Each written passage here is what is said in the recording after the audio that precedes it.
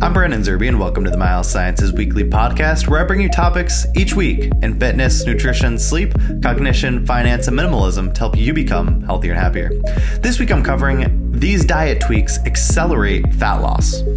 Let's get into it.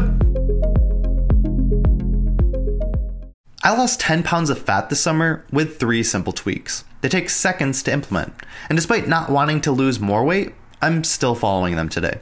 I believe they're health-promoting habits everyone should consider.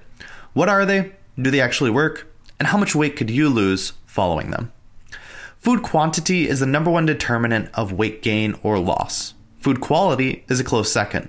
Optimizing these parameters is the best way to lose weight, but the 3 tweaks I'm about to share will accelerate the process. Here are those 3 tweaks. Ever heard that drinking more water will cause weight loss?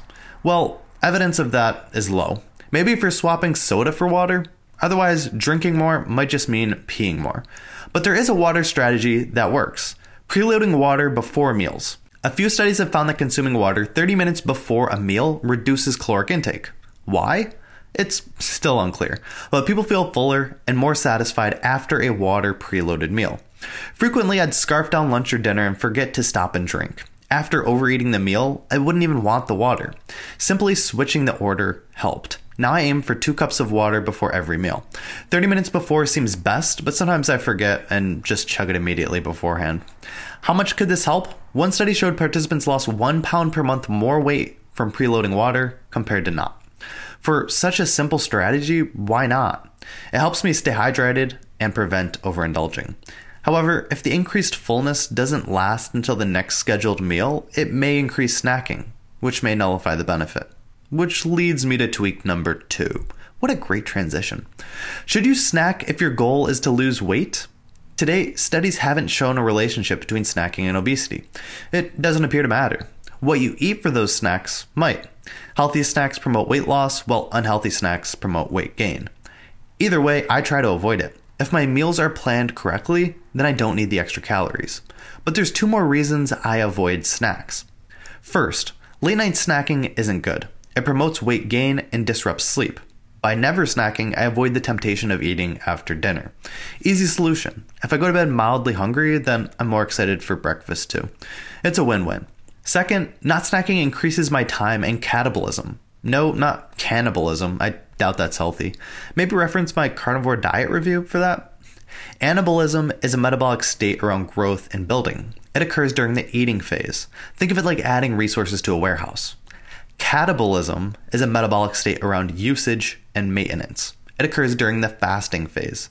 Think of it like shipping resources out of the warehouse and cleaning it of expired products. It's where most healing and self-repair happens in the body. Research suggests the more time we spend in catabolism, the healthier we become. Not snacking between meals increases my time in the catabolic state. Another win for not snacking. How do we know if any of these diet tweaks are working? By stepping on the scale. Study after study shows the more you weigh yourself, the more weight you lose. You can't manage what you don't measure. One study showed participants lost 2 pounds per month more weight by weighing themselves every day versus most days, think 4 to 6 days per week. They concluded that daily weighing is an effective tool for weight loss. It's that easy.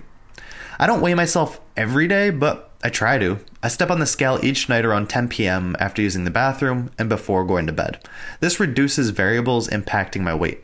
Even so, it's common for weight to fluctuate 2 to 3 pounds per day based upon hydration and nutrition. Therefore, I pay more attention to the 7-day rolling average to see which way my weight is trending. New lows are a good sign too. I don't obsess about the results. I use them as a guide for my food quantity moving forward. So here are my final thoughts. Food quantity and quality are the biggest determinants of weight loss, but these tweaks can accelerate it.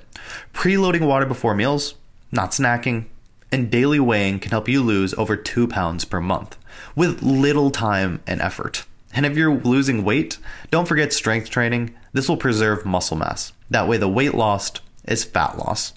These are my latest habits for health excellence.